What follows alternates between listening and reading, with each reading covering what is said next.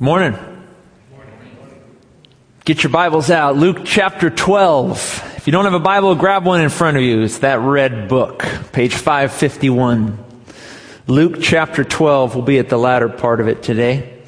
As you're turning, a few items. Dan mentioned this rather sad one in his prayer. Bill Fraker is back in the hospital this morning. That's his fourth hospitalization in a month.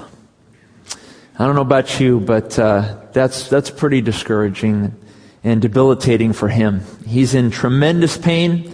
Debbie is very upset and with him now. And this is post gallbladder removal surgery and a number of other things that he's been experiencing. But folks, we need to pray for Bill Fraker.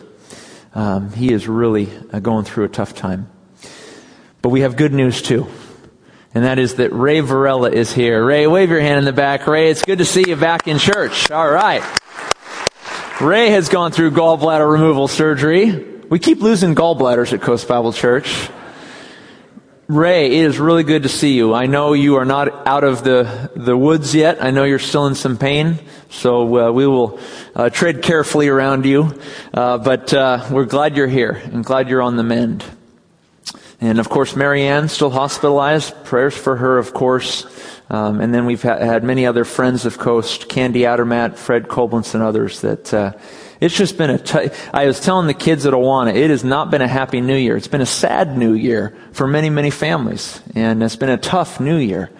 And so, folks, let's go to the Lord now in prayer and just beseeching God again to bring healing and peace. Let's pray. Heavenly Father, Lord, we need you. Father, Bill Fraker needs you right now. I cannot imagine, God, 4 times to the ER because of the pain, debilitating pain in his body. Lord, our hearts go out to him and to Debbie. We are asking you, God, for relief. Would you bring healing, God, to his body? Would you rid him of this debilitating pain? God, we want to see him on the mend. We thank you, God, that that's happening in Ray, that Marianne's making some recovery from surgery now, though the future is still a little unknown as to what to do about the cancer. And Father, there are others, Lord, that we've been praying for. Candy, Fred, and many others, God. You know them. You know who needs healing and needs your hand, God. We pray that you'd be the physician, the great physician for them.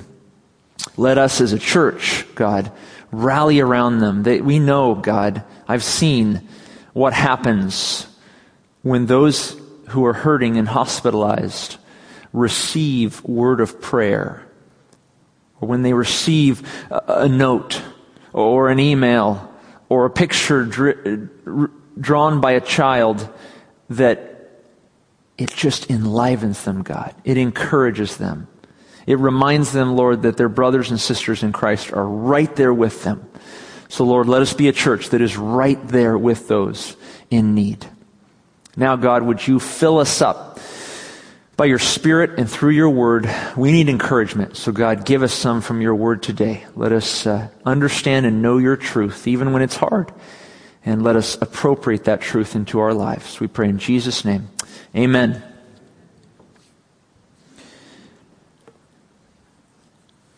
I ran a stop sign a number of months ago.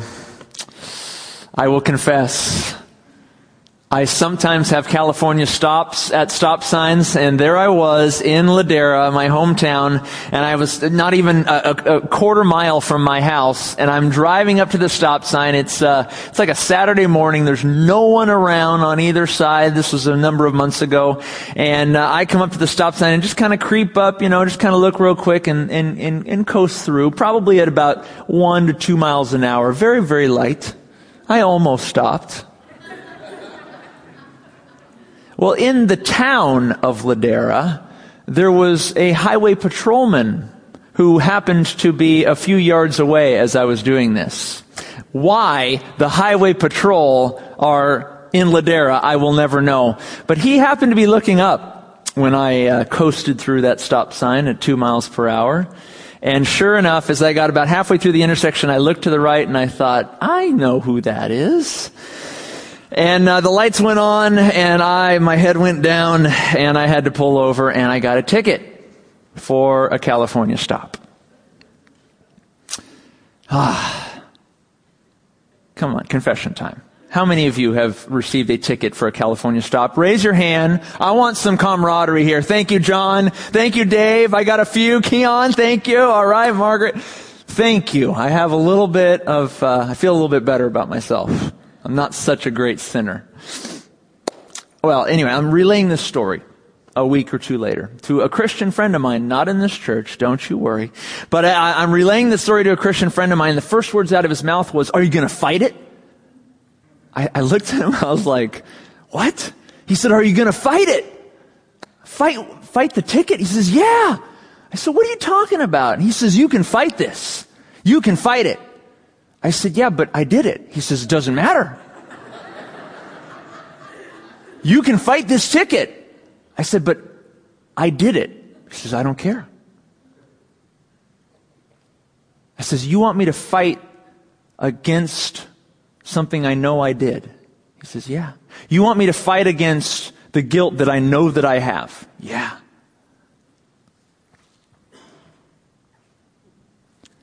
Today in the Gospel of Luke, Jesus has a message for you and I. And it is, if you know you're guilty, don't even think about going before the judge and fighting it on the last day. Don't even think about it. If you know you're guilty, settle it now. Settle it now in this life. Because if you know you're guilty and you go before the judge on the last day, it's not going to go well with you. It's not going to go well with you. Would you stand with me as we read from the latter part of Luke 12, beginning in verse 49. Luke 12, verses 49 to the end of the chapter. Jesus says this, "I came to send fire on the earth, and how I wish it were already kindled. But I have a baptism to be baptized with, and how distressed I am till it is accomplished. Do you suppose that I came to give peace on earth? I tell you, not at all, but rather division.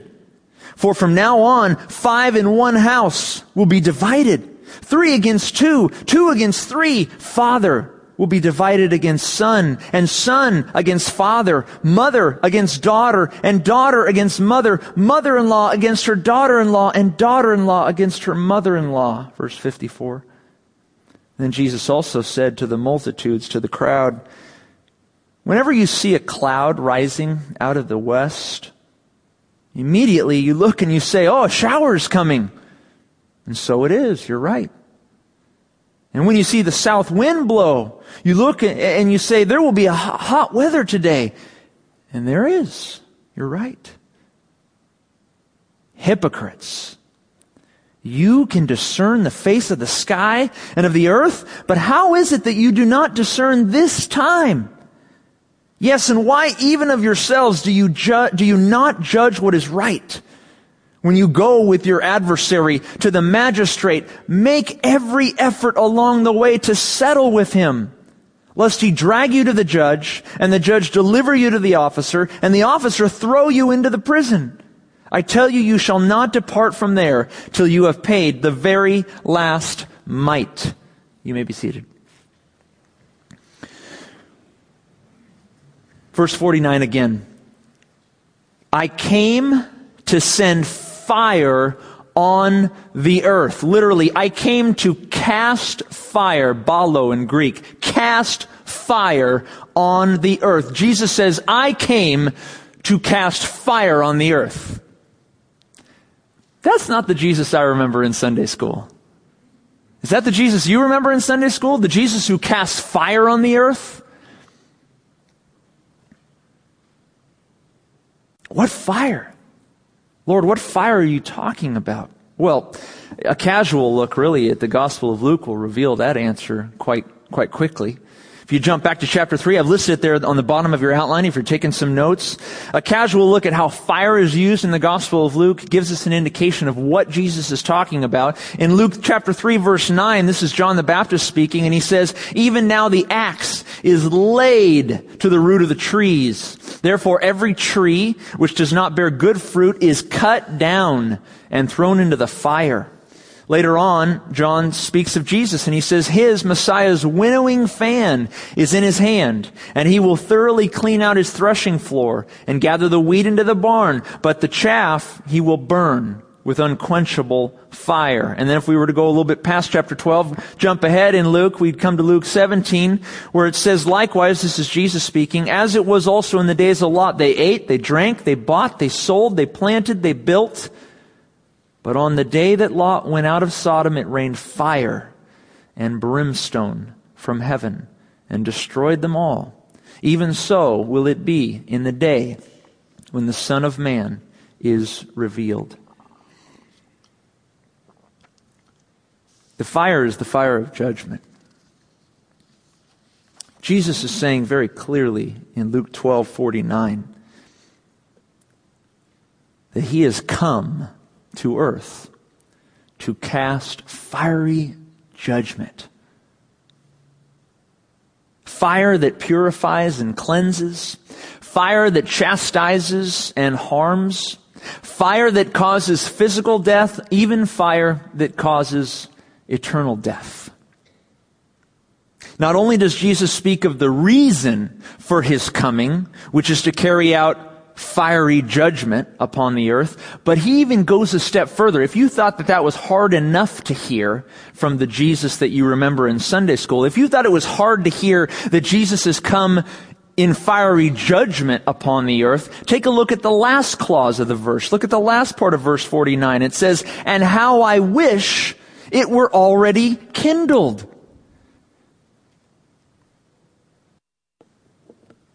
He goes a step further. He says, and I'm eager to do it. I came to send fire on the earth, and how I wish it were already kindled. It's Jesus' wish to cast fire on the earth. It's his hope that that fire would be lit now and begin to heat up.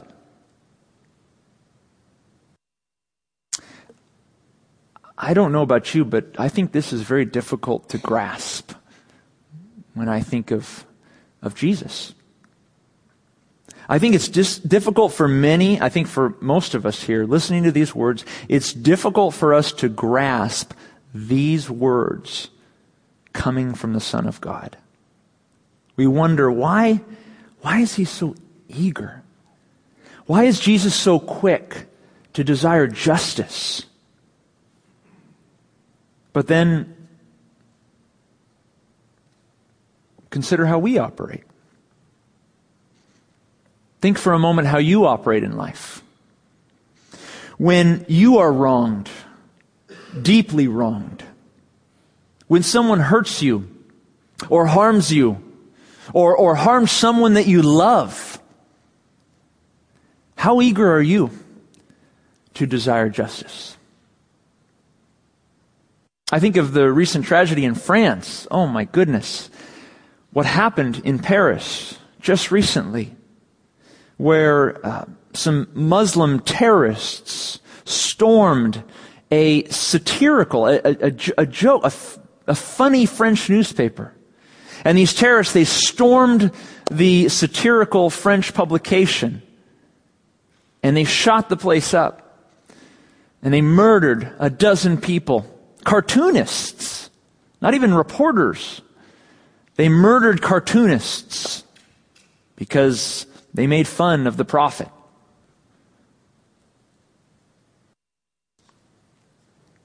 A cartoon? You know, the world was eager this past week to see those terrorists brought to justice, weren't we? The whole world was. If you were turning on the news, if you were reading any publication, you saw tons and tons of demands from the world leaders, the people of the world, certainly the people of France, demands for these terrorists to be brought to justice. There was a manhunt for them. Special forces were brought in. It was our natural reaction as a global population to want retribution for what happened. There was something inborn in all of us, that there was this global reaction that says, we want justice. We want revenge. That wasn't right. What they did was wrong. We want to get them. We want to avenge our fallen cartoonists. Folks, we are like the Lord in this way.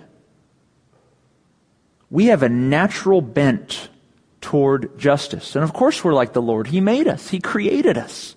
He created us with these inborn traits, these natural things that despite, even though a world that often that often denies Him, but yet in this world that we live in, there was such a universal call for justice to be done. That's born from our Creator. We are like the Lord. We have a natural bent and eagerness toward justice. And the Lord, too, is zealous for justice to take place in the world. If our view of God doesn't have room for a God who is eager for judgment and justice, then we're not fully grasping the God of the Bible. And let us not forget who it is in Luke 12 who is eager to carry out judgment. It's not the Father making this statement. It's not God the Father. It's the Son. Jesus is eager to judge. If our theology only contains a passive and a peaceful Jesus, the one who loves, the one who shows grace, the one who shows mercy, all of which He does. But if that's all that our theology of Jesus has, a Jesus who loves, shows grace, shows mercy, and we don't have a theology that says, and He eagerly wants judgment. If we don't have that in our understanding of Jesus, then we're not fully grasping the Jesus of the Bible. We often suppose that God the Father is the tough one, the person of the Trinity who is the harsh judge, the executor of justice. But in truth, the Father has tasked the Son. Let me say that again. The Father has tasked the Son with the responsibility of judgment. On the back of your outline, we've listed some other scriptures there, noteworthy ones. Take a look at who is judge. Who is listed as judge? 2 Corinthians 5:10, Paul writes, "For we must all appear before the judgment seat of the Father?" No, of Christ. That each one may receive the things done in the body according to what he has done, whether good or bad. Paul again, this time speaking to the Athenian people in Acts 17, he says, "Truly, these times of ignorance God overlooked, but He now commands all men everywhere to repent, because He has appointed a day on which He will judge the world in righteousness." By whom? By the man whom He has ordained. Who is that man? He has given assurance of this to all by raising that man from the dead. That man is Jesus. In John 5:22, Jesus says, "For the Father judges no one, but He has committed all judgment to the Son." We have a predisposition that it's God the Father who's the harsh and tough one, the judge at the end of days. It's Christ. It's the Lamb of God. It's the loving and gracious and merciful one. He's also eager to judge. Just like you and I are eager to judge and to see justice in the world. The whole world will stand before Jesus on the last day, including you and I. Jesus, the merciful Lamb of God, is the judge. He is also the person who, despite the fact that we view Him as a uniter, as the head of the church, the one who unites the body of Christ, despite the fact that He is a uniter, He says Himself He's also a divider. Take a look at verse 51. to 53. He says, "But do you suppose that I came to give peace on earth? I tell you, not at all, but rather division. For from now on, 5 in one house will be divided, 3 against 2, 2 against 3, father divided against son, son against father, mother against daughter, daughter against mother, mother-in-law against her daughter-in-law, and daughter-in-law against her mother-in-law." I know it's hard to believe, folks, but the Bible predicts that daughter-in-laws and mother-in-laws will not always get along. Notice, it does not say that son-in-laws and mother-in-laws will not get along. I should know, for my mother-in-law absolutely adores me, don't you, Cheryl? Kind of. In all seriousness, Jesus is making a point that He is not merely the peaceful Son of God. Yes, He's brought peace. He is the Prince of Peace. Jesus is not saying He hasn't come and brought peace to earth. He has. He's making a hyperbole. He's making an exaggerated statement that peace is not all that He's come for. Peace is not all that He has brought with Him in His incarnation, in His coming to earth. Jesus is not merely a uniter, He is a divider. His teaching divides people. His gospel divides people. And of course it would. For Jesus says that He is the only way to be eternally saved. He said, "I am the way, the truth, and the life. No one comes to the Father but through me," Jesus said. Jesus is the great divider. He's the dividing line. What we think about Him will necessarily divide us. In society, it will divide us. What we think about Him will necessarily divide us in our own family, Jesus says. A disciple of Christ must be willing to accept this truth. That if you're committed to God and His Word, you will necessarily find yourself at odds with some in your biological family. And while some Christians may be tempted, many Christians are, they're tempted to alter their beliefs a bit, right? Many Christians are tempted to alter their beliefs or slightly change their behavior so that they can fit in with their family. You know, family first. We have this in our minds that our biological family comes first. Whatever it takes to keep peace in the family, alter our beliefs, alter our actions, do whatever it takes, just keep peace in the family. That's some of our mindset. Many Christians are tempted to change their beliefs or their behavior so that they can fit in to their biological family. But Jesus' words are haunting. He says, "I've come to divide families. I don't desire to, but it's the nature of this fallen world. Some will believe and follow me, some will not.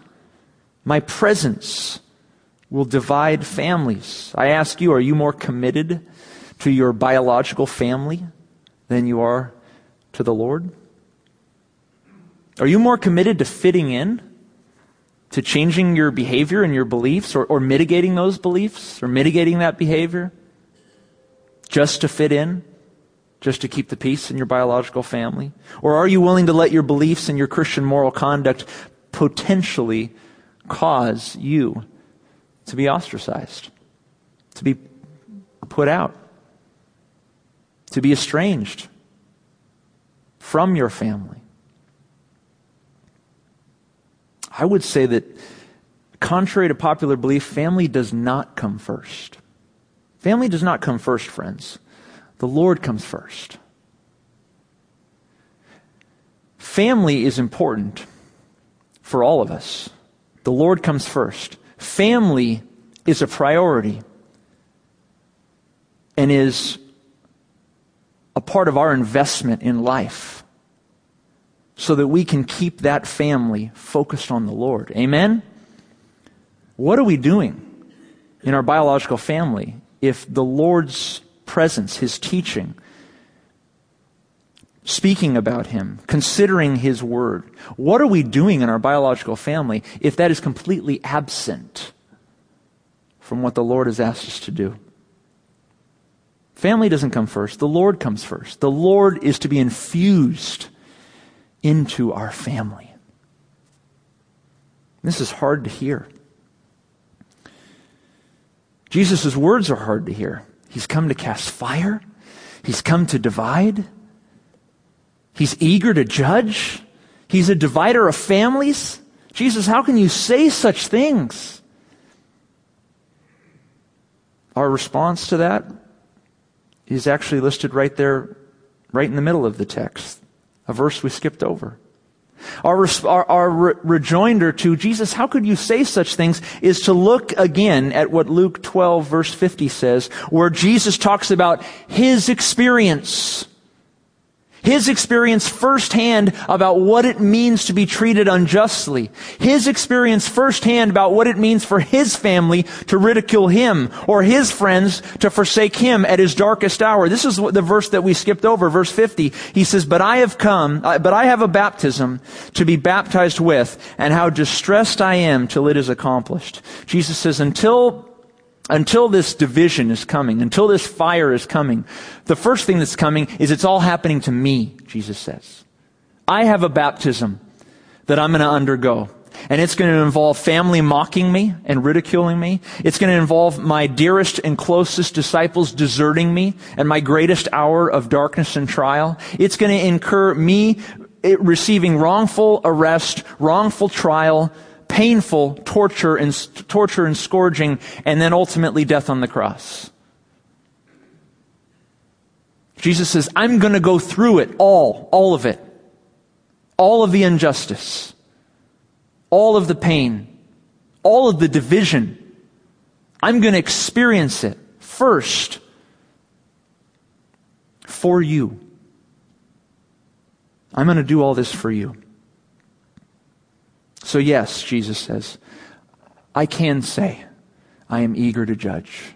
I can say, I'm the dividing line, because I've been through all of it. I've experienced all of it. I know what it's like to be forsaken. And I know what it's like to desire God to make it right. Jesus cries out to the Father at His darkest hour, Father, please take this cup from me. He wants it over.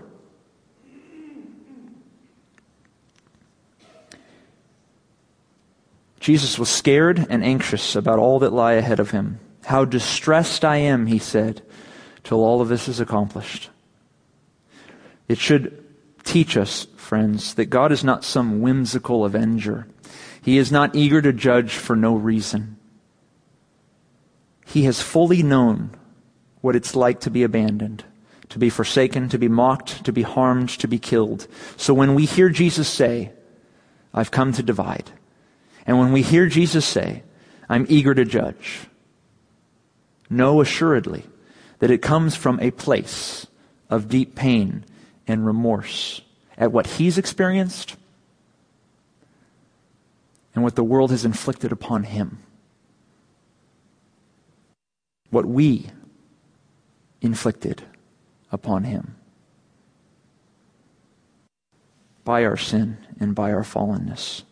Jesus is desperate for the world to wake up. He's desperate for us to wake up and look at our sin, to wake up and compare our lives, our thoughts, our actions to the refining fire of God's Word, to know that the day of judgment is coming when we will stand before Christ and have our lives reviewed.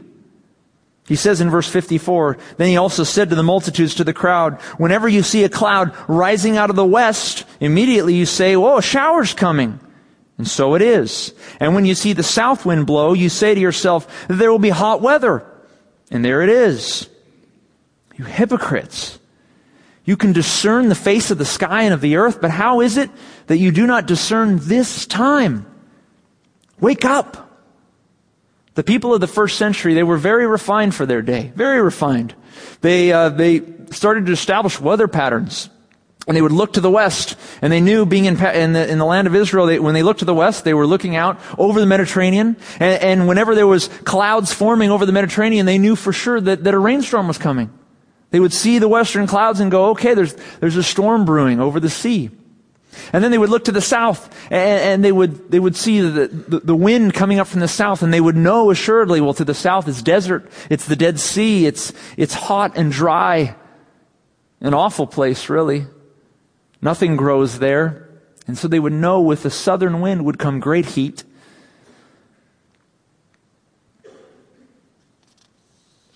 The Israelites could predict all kinds of weather based on what was happening around them with near certainty, and yet they were failing miserably when it came to recognizing the fact that they would soon have their day in court. They would soon have their day in court before God. I think of our refined culture. Look at what our modern world is able to do. We're able to map the human genome. DNA, all of it, being mapped and pored over by scientists to know how to treat diseases and to combat all kinds of afflictions. We've mapped the human genome, the genetic information of all mankind. We're building 3D printers in our society, printers that will be used to print human organs, gallbladders maybe. We are going to print them with a printer. And doctors will use them to install them in human beings, that they might have an organ that works again. 21st century scientists have also been able to theoretically predict the existence of what is called quarks. Quarks are widely believed to be the smallest particle in the universe, smaller than atoms. A particle which we have yet to see, scientists have yet to see it, but they know it exists based on the minuscule electric charge it emits within the hadrons and the nuclei of an atom. So to be clear, scientists know that something exists even though they can't see it. That's kind of funny to me, because I seem to remember them saying something a bit different than that when you substitute the word God for quark.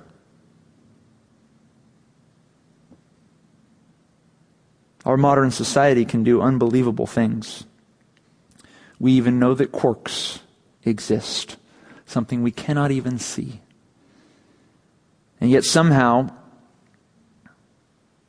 we somehow believe that the one who created quarks is just kidding when he says that fire will soon be cast upon the earth. If you believe that, you're playing with fire. Verse 57 to the close of the chapter. Jesus says, "Yes, and why even of yourselves do you not judge what is right? When you go with your adversary to the magistrate, make every effort along the way to settle with him, lest he drag you to the judge, and the judge deliver you to the officer, and the officer throw you into prison. I tell you, you shall not depart from there till you've paid the very last mite." Your day in court is coming. And Jesus reminds us that the wise person, the man or woman of wisdom, is the person who settles out of court. What does it mean to settle out of court? It means to make peace with God now, in this life, and not wait until the last day. For the non-Christian, it means to come to faith in Jesus Christ. That's what it means for you. If you're an unbeliever here today, and you're wondering, what does it mean to settle with God in this life, in the here and now? Because I don't want to go before Him on the last day. If you want to settle and bring your life into account in the here and now, then believe on the Lord Jesus Christ, and you shall be saved. That's a critically important thing for you to do, you non-Christians. To have your sins forgiven now by grace through faith in Jesus Christ, before it's too late, before the judge throws you into prison. And for the Christian, to settle out of court in the here and now means to renew your commitment to obedience and faithfulness to God, so that when you face the judgment seat of Christ, your life's work will not be burned up. The bottom of your outline, 1 Corinthians 3, Paul writes, "For no other foundation can anyone lay than that which is laid, which is Jesus Christ. Now, if anyone builds on this foundation with gold, silver, with precious stones, or wood, hay, and straw, each one's work will become clear, for the day will declare it, because it will be revealed by fire, and the fire will test each one's work, of what sort it is. If anyone's work which he has built on it endures, he will receive a reward. If anyone's work is burned, he will suffer loss, but he himself will be saved, yet so as through fire. Folks, if we trust Jesus for our salvation in this life, we can rest assured if we believe in Christ, that we will not face the judgment that ends in eternal fire. We don't need to worry. If we trusted Jesus as our Savior, the fire that we will face will not be eternal fire. But mark these words well. We will face a fire. It'll be another kind of fire. We will all face the fire that burns away all the waste of our earthly life, all the worthlessness, all the feeble materials of it, the wood, the hay, the straw of our life. Do you suppose it's a good idea to wait for these things to be burned before the judge? Or is it a better decision for us to purge our lives of these things in the here and now? What do you need to confess to God? What do you need to repent of today? What are you doing that's not right? What are you doing that is evil or sinful? What attitudes are being harbored in your heart right now that are dark and that are wicked? Jesus' message is so very clear today. He says, cut it out. Purge it out. Burn those things now from your life. Don't wait for the judge to do it for you. Settle your life now. Settle with God now. Don't wait before the day of judgment. There will be an accounting. There will be a reckoning. We know that quarks exist, though we cannot see them. Well, you can see this. You can see these words. And the world has seen Jesus Christ in the flesh. He's come to earth. He's taught us. He's warned us. Scientists believe quarks that they cannot even see. How much more so ought you and I to believe that which we can see with our own eyes, taught by the Son of God himself? You will face fire. Christian, it will not be eternal fire. Unbelievers, if you fail to receive Christ in this life, it will be eternal fire. So believe in Jesus now. But to the Christian, you will still face fire. It'll be at the judgment seat of Christ, when the wood, the hay, and the straw of your life is burned and purged. Do you want to fight it? You want to fight that ticket? You know you're guilty. You know what you're doing now that is wrong. You know what you're thinking now that is wrong. You know the attitudes that you have now that are wrong. Do you really, really want to fight it before the judge on the last day? Or would it be better, by the Spirit of God, by the Word of God, with the help of the people of God, would it be better to root that from you now, to purge it from you now, to be clean again before God? Let's burn it now, that the Lord will not have to burn it for us later. Let's pray. Heavenly Father, oh God, these are hard words to hear. We don't think of your Son, Jesus, in this way very often. We think of Jesus as the one of peace, of grace, of mercy. And God, we know He is that. We know He's brought that to us through His death and resurrection. But Lord, that is not all You are.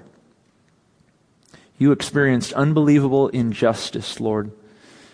And You want, and You are eager for the day at which it will all be made right again. Eager for judgment. Eager for the fire that purges and cleanses. Lord, let us settle with You now. We do not want to go before You on the last day with a lot of wood and hay and straw that is unaccounted for. I pray, Lord, for myself and for our people. God, root it from us. Purge it from us. Let us burn this from us, that we might be holy and clean before You on the last day. In Jesus' name we pray. Amen.